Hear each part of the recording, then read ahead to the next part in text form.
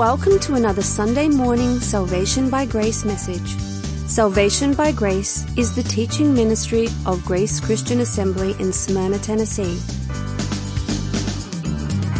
We are currently engaged in a verse-by-verse exposition through the Apostle Paul's letter to the Romans. So grab your Bible and join the congregation of GCA, along with our teaching pastor, Jim McClarty. Let's stand up and sing it.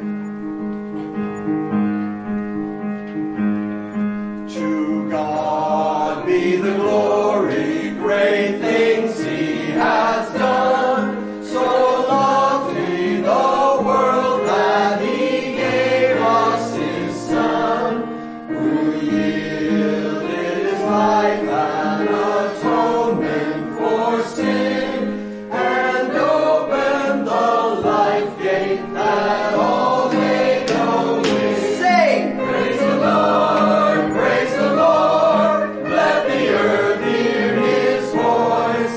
Praise the Lord, let the people rejoice.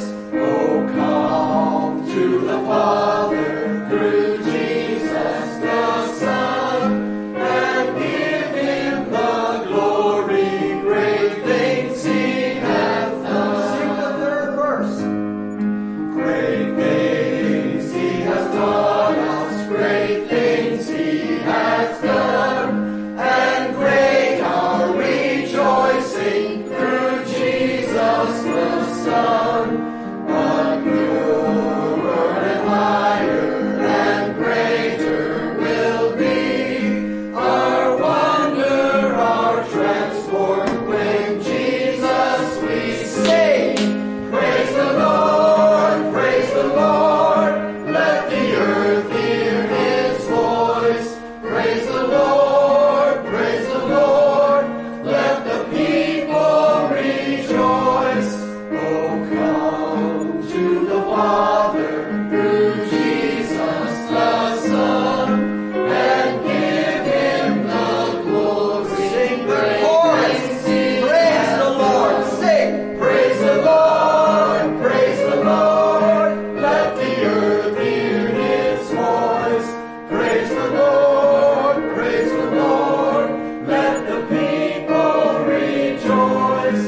Oh, come to the Father through Jesus the Son, and give Him the glory, great things He has done. Turn to Romans chapter 8. The very first verse of Romans chapter 8 we quote frequently because it says, "There is therefore now no condemnation to those who are in Christ Jesus." And we do quote it frequently, but it has a context. We're going to continue through chapter 8 here and see what that context is. For sake of the larger context, let's do a quick review of what we've done the last 2 weeks.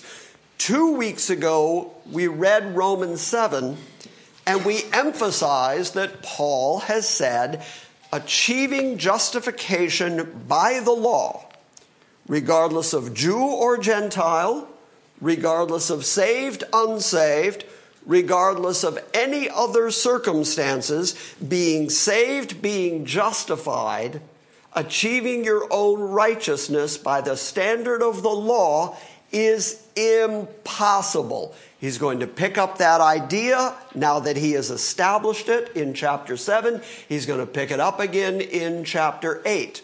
He tells us that the fault is not with the law. The law is fine, the law is holy, the law is perfect. There's nothing wrong with the law. The problem is you. The problem is the fact that in our flesh, we can't be good enough to live up to the standards, the obligations of the law. If anyone could, according to the rules that were given to Moses in the first place. If anybody could do the law, they would live by the law. So far, nobody save Christ has ever done it. Therefore, justification via the law is an impossibility. But then after we read all of chapter 7 telling us that, we got to chapter 8, verse 1, and we read, there is now therefore no condemnation. And we said, oh, hooray, because Jesus has done it all. Jesus has accomplished what we cannot accomplish. And that leads to the notion that because Jesus did it all and we can't do any of it, that we are not required then to do anything. And so last week, we talked about the obligations, the responsibilities, the standards that come with Christian profession and Christian life, Christian living. The fact that you have been saved by a holy God, that holy God can then say to you, be holy as I am holy. And so chapter 8 is going to continue along the line of, now that you know that it is impossible, now that you know that you can't be saved by the law, now that you know that Christ has done it all, get in the fight. Get in the battle, because now we know what flesh accomplishes. Nothing. The flesh simply can't do it. And we know that Christ has paid the price utterly and completely for our sin debt. And we know that God has given us His Spirit, His Holy Spirit. And so our sinful flesh that is incapable of justifying ourselves is at enmity with the Spirit of God that inhabits us. Therefore, there is a fight, there is a battle, there is a war that goes on between our flesh and the Holy Spirit of God that inhabits us. That's why I say, get in the fight. Paul is going to say that here in the first part of chapter 8. Now, typically, when we think of Romans chapter 8, we think about the Romans 8, 28 and 29. We can't wait to get there. We can't get to the all things work together for good. We can't wait to get to the golden chain of redemption. We can't wait to get to all that predestinary election stuff. But the first part of chapter 8 is all about the fact that we are living in the flesh, we do have the Holy Spirit, and that the battle ensues.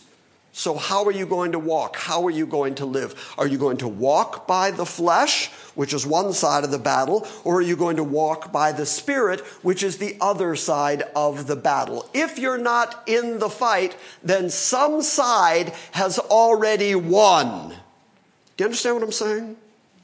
If you're not in that fight, then your flesh won. And your sinful flesh, Paul is going to say repeatedly, leads to death, leads to judgment and condemnation. And far too many folk, I believe, have seen the reality that Christ has in fact done it all. I don't deny that in the least. Oh, thank God it's true. There is now, therefore, no condemnation for those that are in Christ Jesus. Yes, absolutely.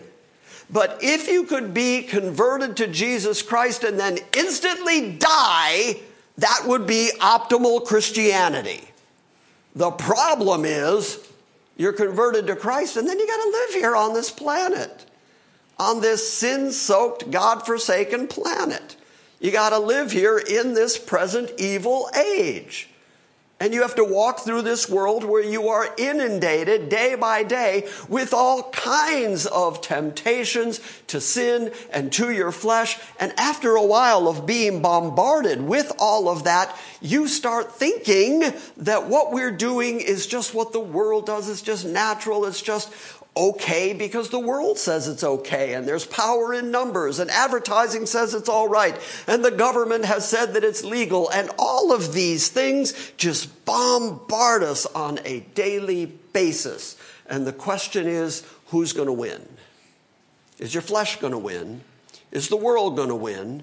Is the world going to entice you and encourage you to go ahead and walk by your flesh? or are you going to walk by the Holy Spirit of God that resides inside you? That's what the first part of chapter 8 is about.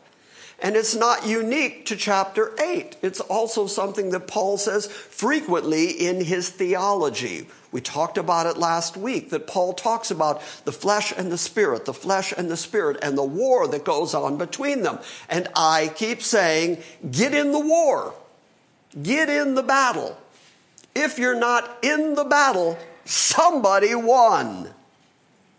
And if the Spirit won, then you must be perfectly righteous and holy. And we'd all have to applaud you and say, well done you. Except I don't think there's anybody in the room who can say, okay, I'm not in the fight because the Holy Spirit of God has made me so incredibly holy that I no longer have to battle my flesh. That just doesn't exist anywhere. So if you're not in the fight, it can't be that the Spirit won. It has to be that the flesh won, that the flesh just became satiated enough or convinced enough that what is going on in the world is the right way to go, that you've just kind of given up. You've just stopped fighting. You've quit battling. Now listen, am I talking really fast this morning? I'm still just introducing, just so you know, but I got a ways to go, so I'm trying to compress it all here. I admit, I'm very, very aware that if you're in the fight and you've been in the fight for a long time, anybody want to testify?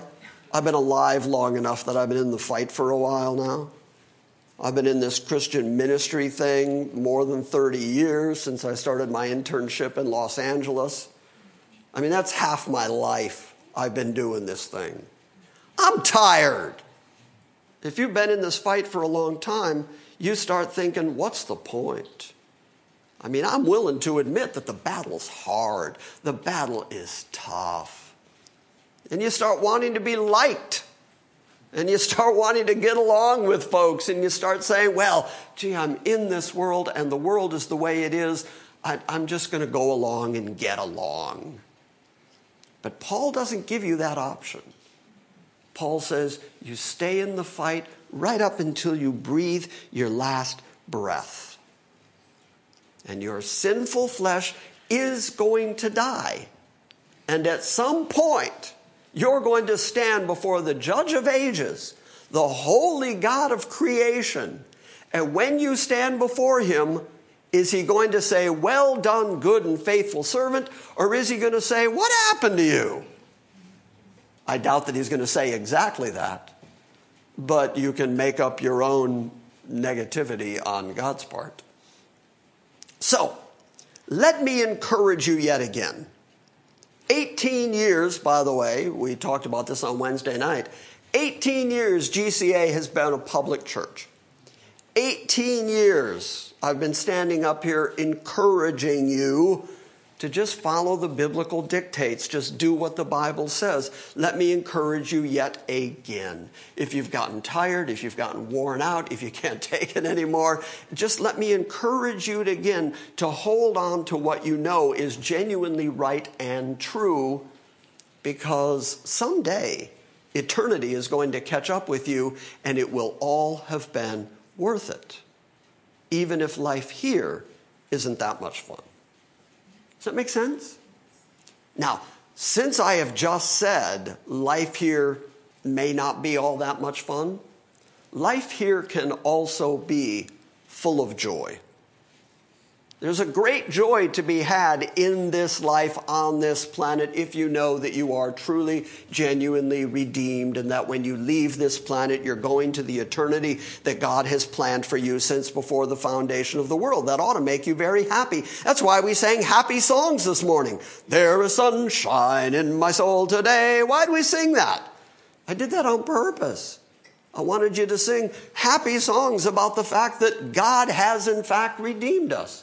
That there is no judgment, that there is no condemnation for us. But then also we sang, praise the Lord, let the earth hear his voice, let the people rejoice, because if that is your focus, if you recognize who God is in your life, you will not only have joy in life, but you will want to walk in a way that is pleasing to the Father who has done all that for you since before the foundation of the world. Romans chapter 8 is going to say, walk by the Spirit, don't walk by the flesh. And then it's going to get to God does everything in accordance to his own will for your good and his glory. So it starts with there's now therefore no condemnation. And it builds all the way to whom he foreknew, he predestined to be conformed to the image of his Son. And in between, there's walk like it. In between, there's live by the Spirit, not by the flesh. Do you get it? Yes, sir. Context. Context, context, context. How many times have I said that word? 3 times. For those of you who are counting. Everybody with me so far? Yes. Okay, usually Tom is sitting right there and I can hear him laugh and he amens me and I can tell when I've said something that really struck him because he'll vocalize, and the rest of you are like an oil painting. And so every once in a while, just throw me a yeah, Jim, or something. Just give me a little encouragement to keep me going if you believe what I'm saying. Okay? Amen. Okay? Yeah, Jim. Okay. There is therefore now no condemnation for those who are in Christ Jesus. Let's go back a couple of verses and watch how Paul builds to that, because Paul does not say that in a vacuum. It has a context. I find then, verse 21, I find then the principle that evil is present in me, the one who wishes to do good. Now, Paul is going to use the word nomos a lot in the following verses.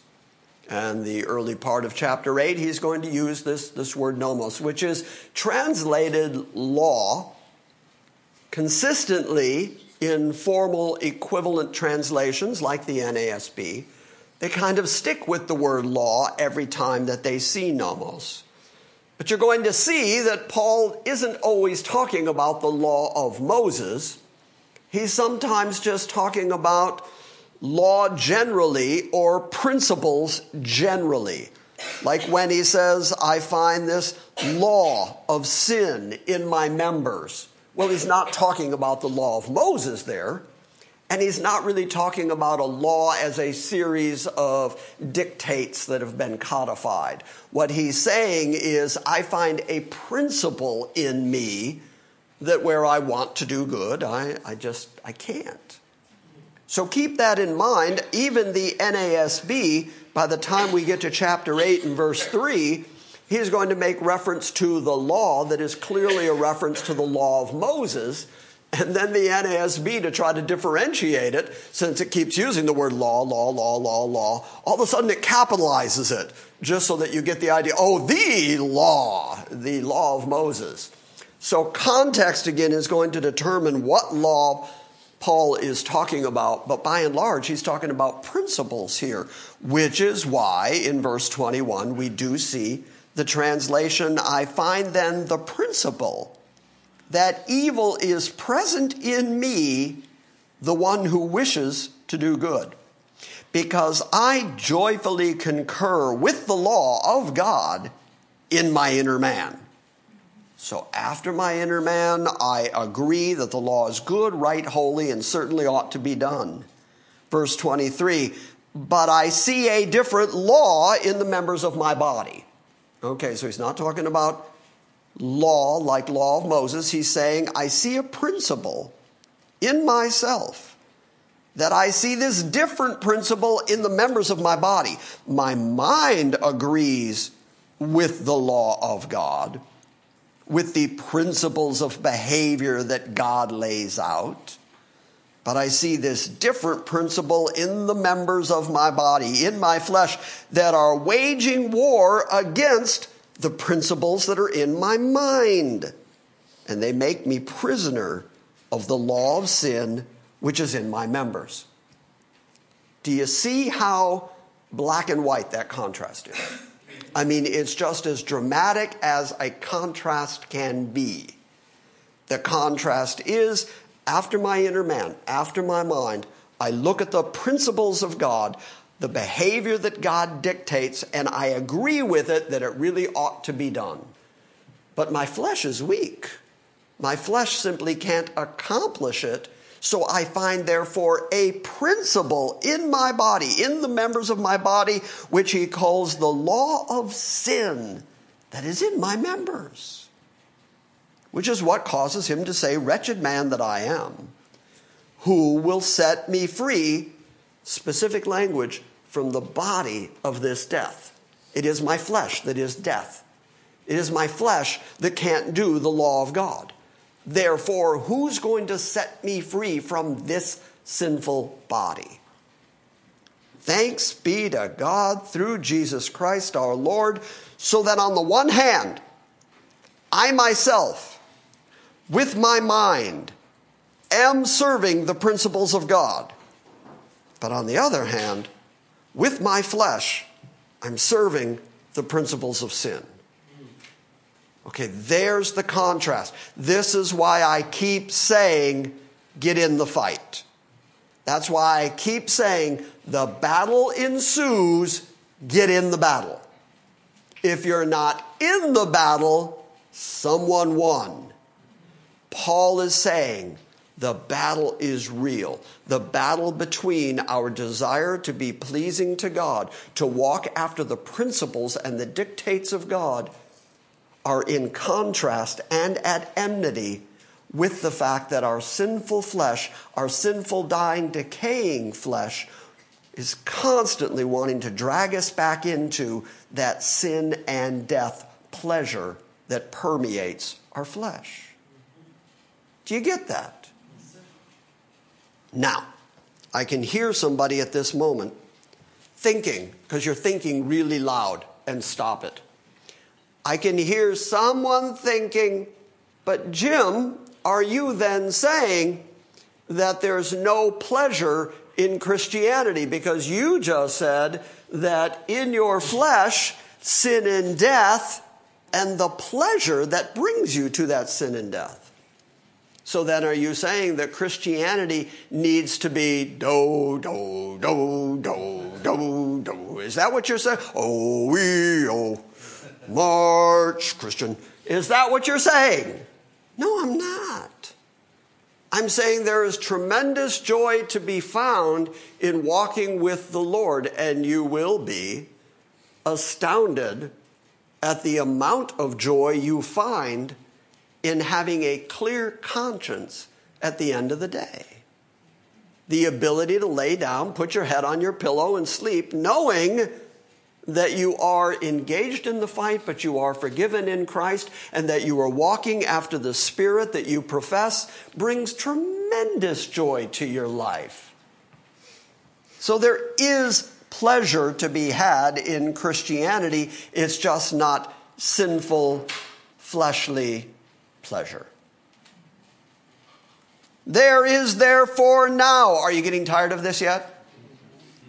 There is therefore now no condemnation for those who are in Christ Jesus. We always emphasize that there is now no condemnation. There is now, therefore, no condemnation. We love that part. The second half of the verse says, to those that are in Christ Jesus. And now he's going to go on and talk about what that means to be in Christ Jesus.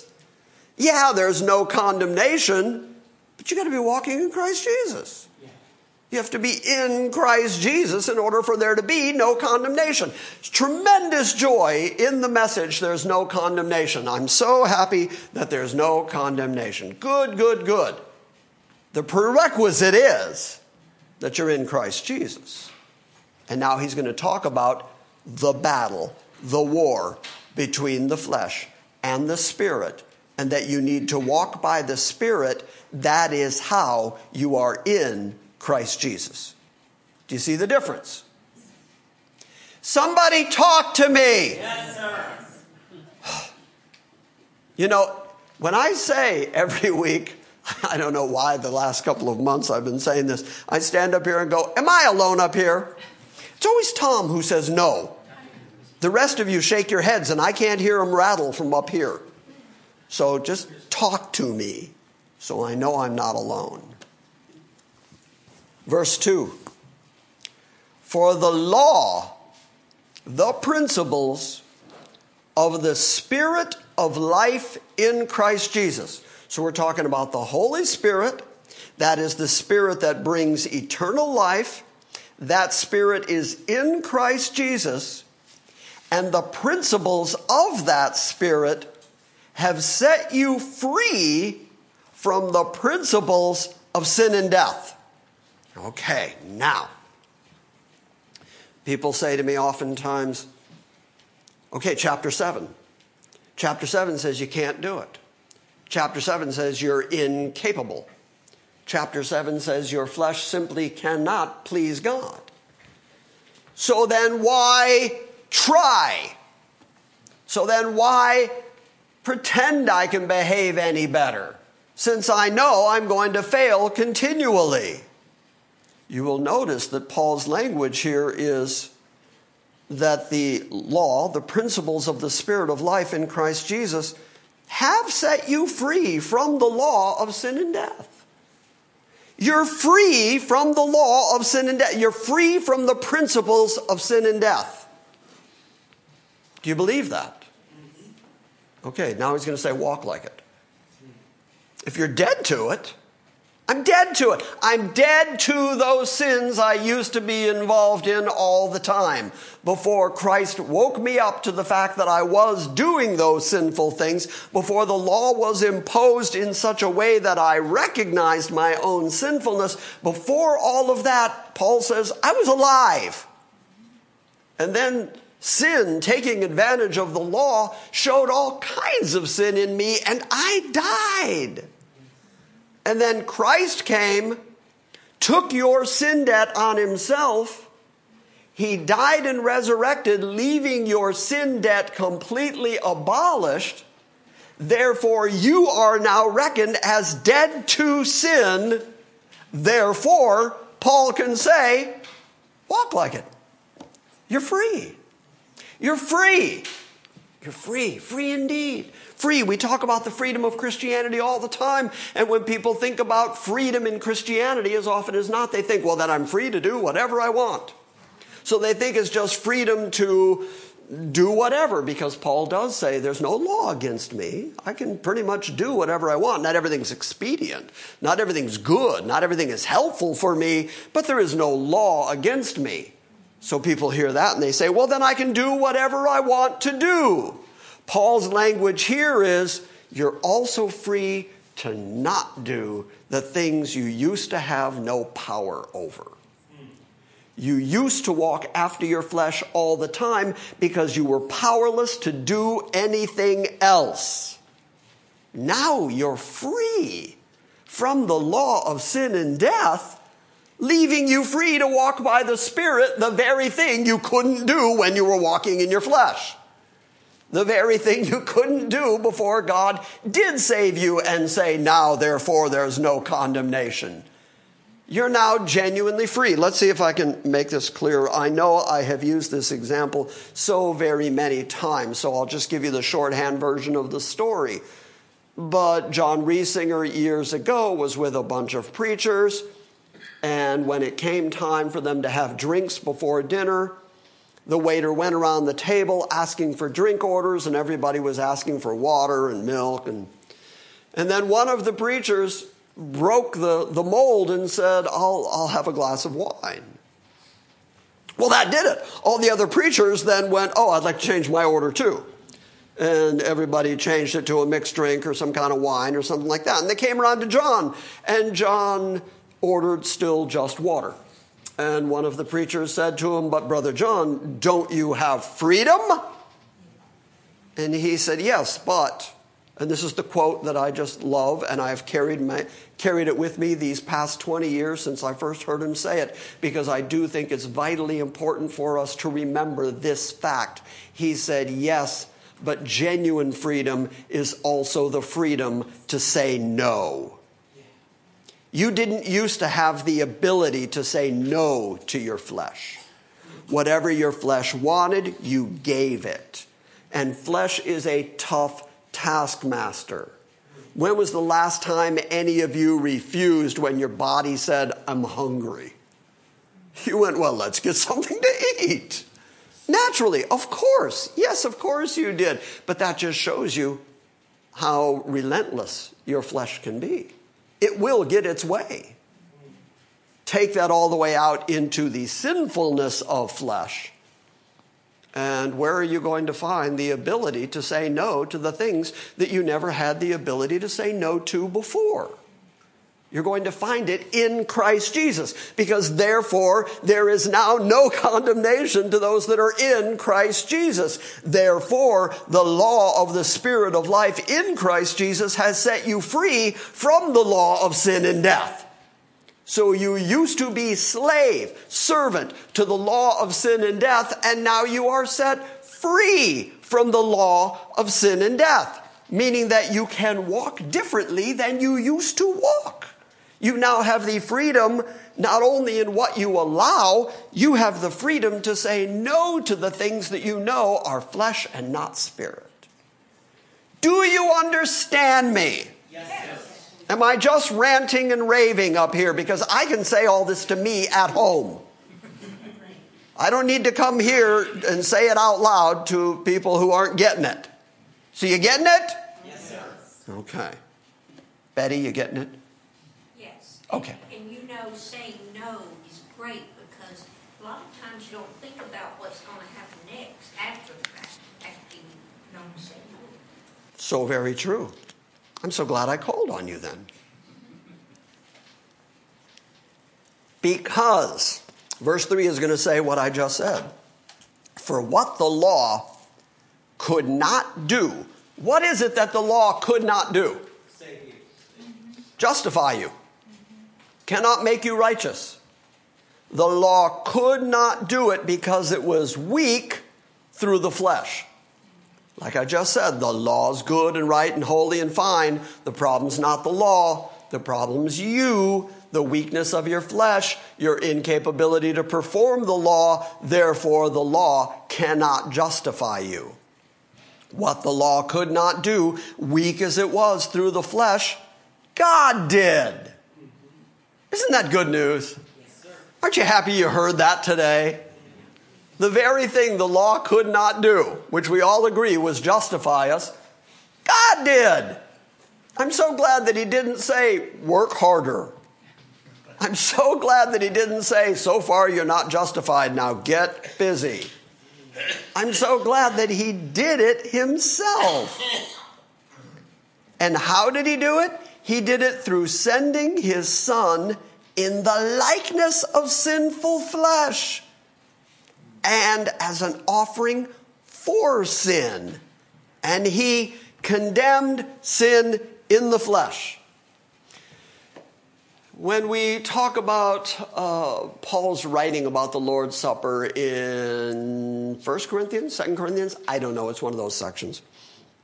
It's in the Corinthian letter, one way or the other. We talk about the fact that there are several different Greek words being used there for condemnation, and how sometimes we are judged through the things that God puts on us in the flesh.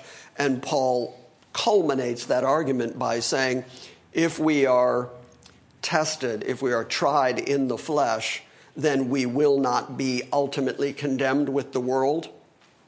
That's the word katakrima. Kata is a down and krima is judgment. It means ultimate condemnation, katakrima. That's the word Paul used here.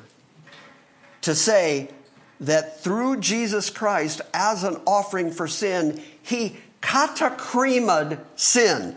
Ultimate judgment for sin in the flesh. So Christ became flesh. He became the Son of God in the likeness of sinful flesh. And then he became an offering for sin in the flesh.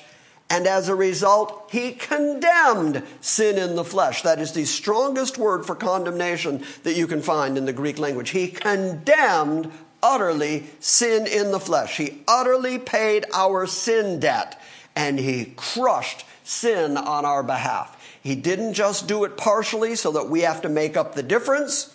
He utterly and completely destroyed our sin debt for us and condemned sin in the flesh. He condemned sin in the flesh. He condemned sin in the flesh. How should you react to your sin in your flesh? If Christ condemned it, if Christ judged it ultimately, how should you react? I mean, yes, you should react favorably that, yes, he did that. That's remarkable. That's wonderful. But then how should you react to your own sin in your flesh? You should equally condemn it. You should equally reckon it as dead. And if it's dead, how does it have power over you? That's your flesh. For what the law could not do, weak as it was through the flesh, God did, sending his own Son in the likeness of sinful flesh, and as an offering for sin, and he condemned sin in the flesh, in order that the requirement of the law, what was the requirement of the law? Perfection. That you do it. That you do it constantly, that you do it continually, that you do it perfectly, that you do the law in the continuity in which God first laid out the law. And you do it in perpetuity from beginning to end, from your first breath to your last breath. That's the requirement of the law. But Christ condemns sin in the flesh in order that the requirement of the law might be fulfilled in us. In us. In Josiah. In Leon. Now I'm laughing. I mean, it's done. It's fulfilled in us who, oh, here comes the contingent right here, who do not walk according to the flesh, but according to the Spirit. Okay, we love the good news. We love there is now therefore no condemnation for those that are in Christ Jesus. We love that Christ became the sin penalty and he paid our sin debt and he condemned sin in the flesh so that we could satisfy the requirements of the law. They're fulfilled in us, but we then are the ones who have walked not according to the flesh, but according to the Spirit. Do you see what Paul is doing? Do you understand the contrast that he's setting up? He's setting up that contrast between flesh and spirit again. And he's saying, if you are in Christ Jesus, you will walk after the Spirit. If you're in Christ Jesus, you walk after the Spirit. If you're in Christ Jesus, you will walk after the Spirit. What can you deduce from that? If you're not walking in the Spirit, you're not in Christ Jesus. These are the standards of Christianity. Which is, now that you are a Christian, and now that you know that Christ has condemned sin in the flesh, you ought to reckon it as dead, that it has no power over you, that it has no authority over you. You are no longer a slave to sin and to death. You're a slave to the Spirit and to life.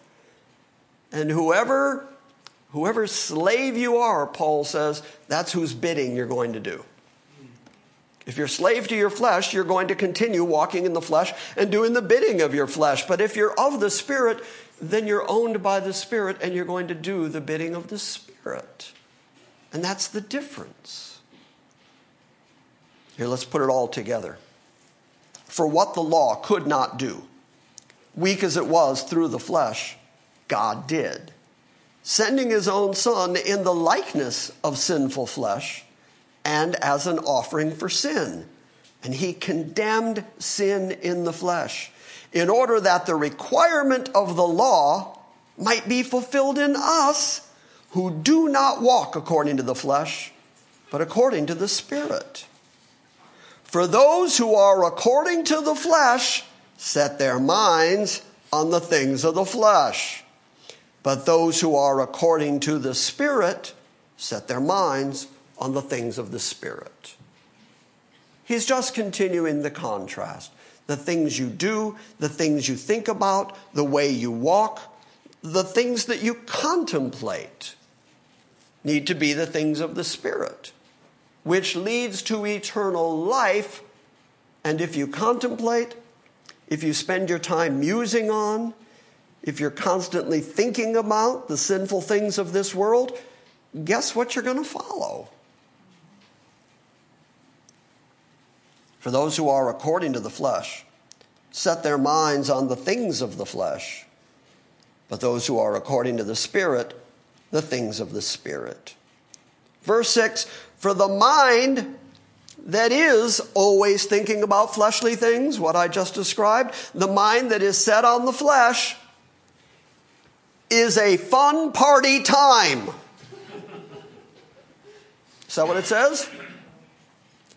The mind that is set on the flesh is death. Is death.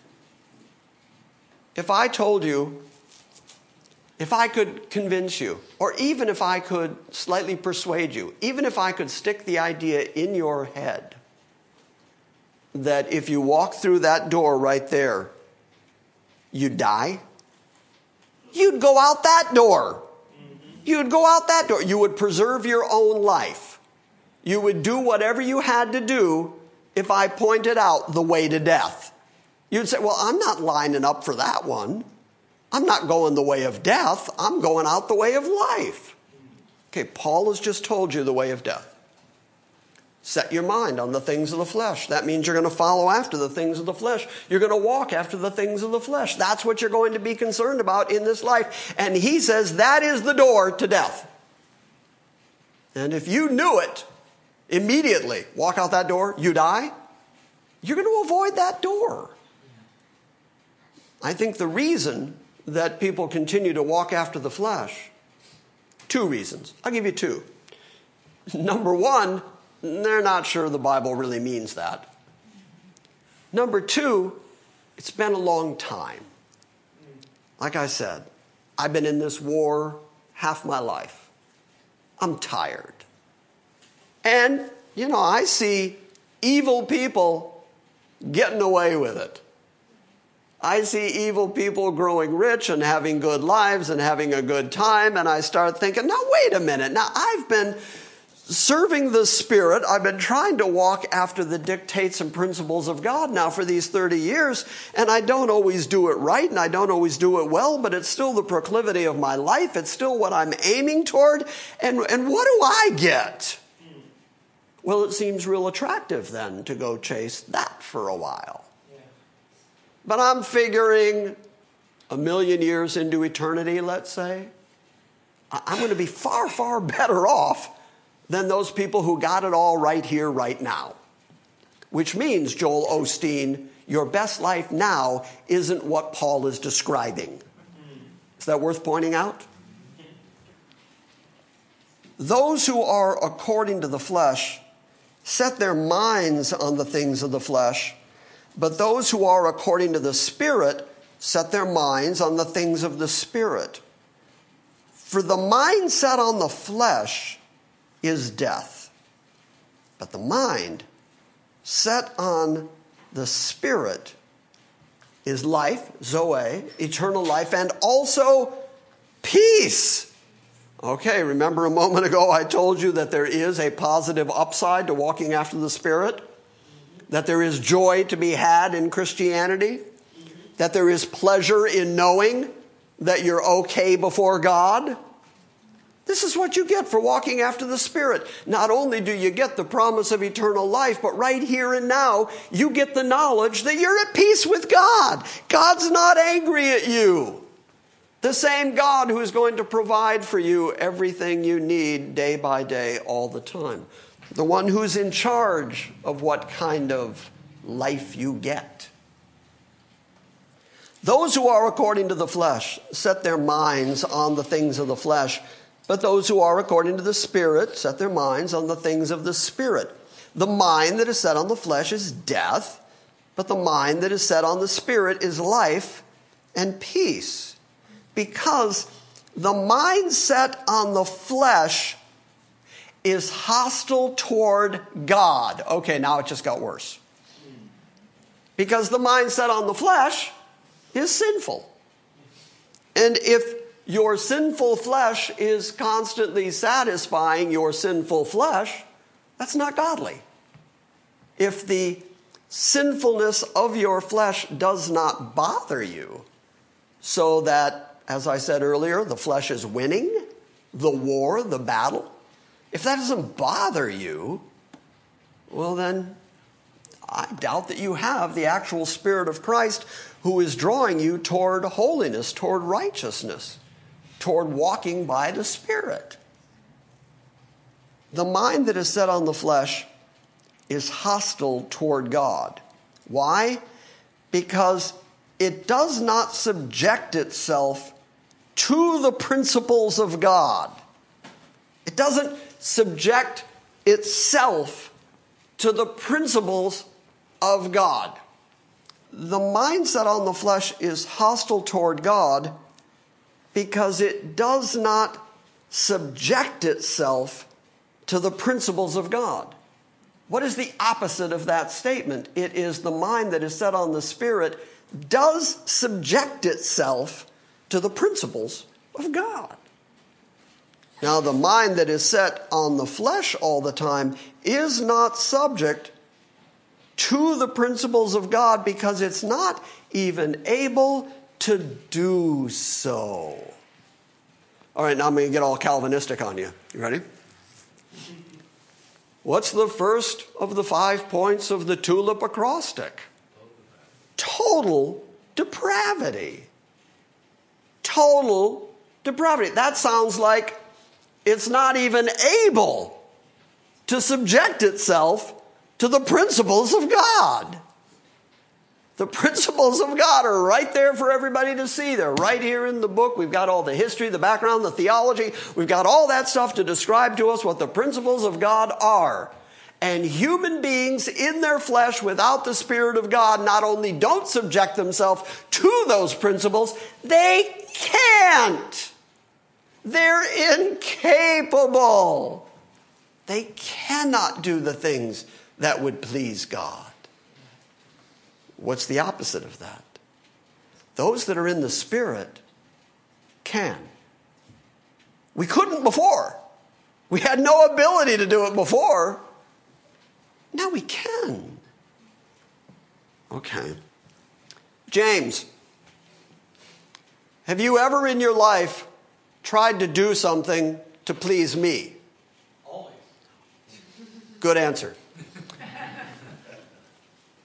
Because you hate me? No, because I love you. Because you love me. Okay, do we love God? Yes. If we love God and we want to please God, then how should we act? How should we walk? After the flesh, before we had the Holy Spirit of God in us, we were incapable of doing the things, doing the principles that were pleasing to God. Now that we have the Spirit of God in us, we are capable of pleasing God. And don't you want to? You should naturally want to if you love Him. If you love Him, you will walk after the Spirit and not after the flesh.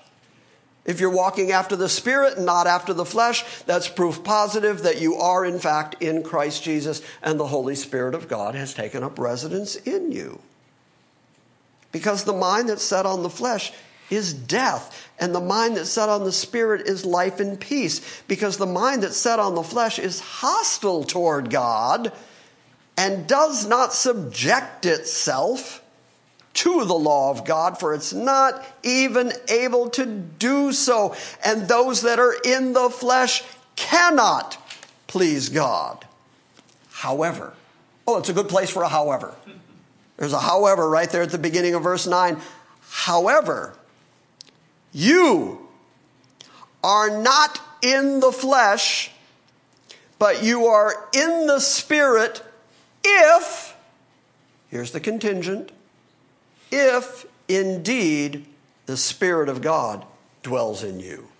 So it all goes back to God. It all goes back to the Holy Spirit of God. It all goes back to God putting His Spirit in you. But if the Spirit is in you, you are going to walk by the Spirit and not walk by the flesh. It says it right here. And if that's the way that you walk, it is proof positive that the Spirit of God dwells in you. And if the Spirit of God dwells in you, you are not in the flesh. And if you are not in the flesh, you are not slave to your flesh. And that means that you have the freedom that you didn't have before to say no to those things that your flesh desires so desperately. Am I alone up here? No. You understand what I'm saying? Because I'm just saying what Paul's saying. Yes. However, you are not in the flesh, you are in the Spirit, if indeed the Spirit of God dwells in you. But if anyone does not have the Spirit of Christ, he does not belong to him. It's pretty clear, it's pretty cut and dry. By the way, I like the language Paul uses. It's very similar to the language that Jesus used when he was promising that he was going to send the Holy Spirit to his apostles in the book of John. He referred to him as the Spirit of truth, whom the world cannot receive. And then he said to them, I will not leave you orphans. I will not leave you comfortless. I will come to you. So he equated himself with the Holy Spirit, showing again that triunity and that interconnected character of the triune God. Here, Paul uses the same language, talking about the Holy Spirit. However, you are not in the flesh, but in the Spirit, if indeed the Spirit of God dwells in you. But if anyone does not have the Spirit of Christ... So notice that if you have the Spirit of God, if you have the Holy Spirit inside you, then you have the Spirit of Christ in you. And if you don't have the Spirit of Christ in you, if you walk by the flesh continually and you're not in the fight, you're not in the battle, then you don't belong to Christ. There can be a great many reasons why you may be attracted to Christianity. I've known people through the years who were just attracted to the theological machinations that led to intellectual thought and dancing with their brain. You know what I mean. People who just enjoy the engagement of deep theology and heavy tomes written by old dead guys. But the question is always, do you know Christ? Is Christ in you? Because if Christ is in you and you are in Christ, you will walk like it. And if you continue to walk in the flesh, Paul just said, you don't know Christ. Verse 9, however, you are not in the flesh, but you are in the Spirit, if indeed the Spirit of God dwells in you. But if anyone does not have the Spirit of Christ, he does not belong to Christ. And if Christ is in you, though your body dies, though your body is dead because of sin, yet the Spirit is alive because of righteousness. Now you can look at that verse two different ways. You can say he's talking eschatologically here. He's saying that even though you die, someday you're going to be resurrected. The same power of God that resurrected Christ from the grave is going to resurrect you to ever-living life. But I don't think that's what Paul is getting at contextually. He didn't suddenly just go all eschatological on us.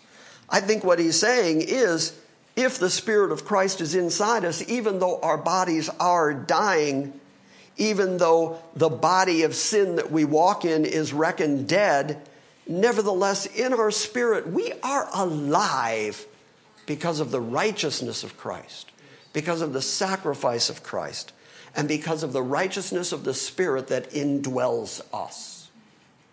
Now, I can say this 1,000 different ways. I can keep using words on top of words on top of words, and you know I can. I can keep you here all afternoon and just keep saying this same stuff over and over, but it comes down to this. It comes down to, if you belong to Christ, act like it. Was that easy enough? Yes. I could have saved you an hour. I could have just said that.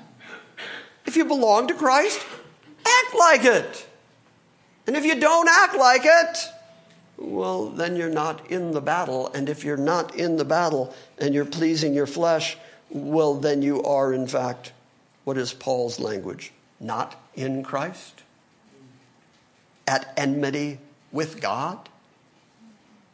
An enemy of God? One who cannot please God? I mean, the language is pretty consistent. You either are in Christ and walking like it, or you're walking by the flesh and you're in opposition to all the principles of God and godliness. However, you are not in the flesh, but in the Spirit, if indeed the Spirit of God dwells in you. But if anyone does not have the Spirit of Christ, he does not belong to Christ.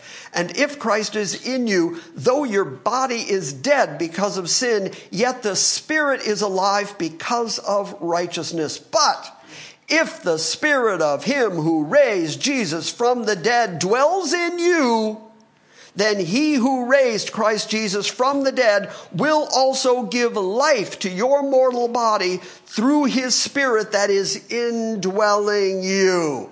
You want to know where you're going to get the power, the authority, the ability to say no to the stuff you couldn't say no to before? You have the power of the Holy Spirit of God, and you have the power of the resurrection of Christ residing in your body, and the very God who did it empowering you to say no to the things you didn't used to be able to say no to. That's such good news. So then, verse 12, we get to so then, brethren, we are not under obligation to the flesh to live according to the flesh. Before you were saved, before you were redeemed, before you were indwelt by the Holy Spirit, you were enslaved to your flesh. You did your flesh's bidding no matter what the flesh required, and you were indeed under obligation to your flesh. But now that you have the Holy Spirit of God empowering you, inhabiting you, you are not under obligation to the flesh to live according to the flesh. For if you are living according to the flesh, you must die. How clear is that? If I said that, you'd all be going, you are such a bummer, Jim. Lighten up a little. Paul makes it so plain. If you're living according to the flesh, you have to die. You must die. Because you've got no spirit, no resurrection power in you that would keep you from dying. You end up having to die. You've been following the principles of sin and death. So you have to die. But if by the Spirit you are putting to death the deeds of the body, you'll live. If, not on your own, not by your own authority, not on your own ability, not because you revved yourself up and believe that you can do better, but by the Spirit of Christ that indwells you, through that Spirit, through that comprehension, you can now put to death the deeds of the body. Because your body of flesh is dead in Jesus Christ. So reckon your body to be dead. Find the power to live that out and walk by the Spirit in the fact that the resurrection power of God is living inside you by his Holy Spirit. I know I keep emphasizing that adjective, but remember that the Spirit of God that is in you is a Holy Spirit, not a random spirit. You've never heard him referred to as the random Spirit of God. It's always the Holy Spirit of God.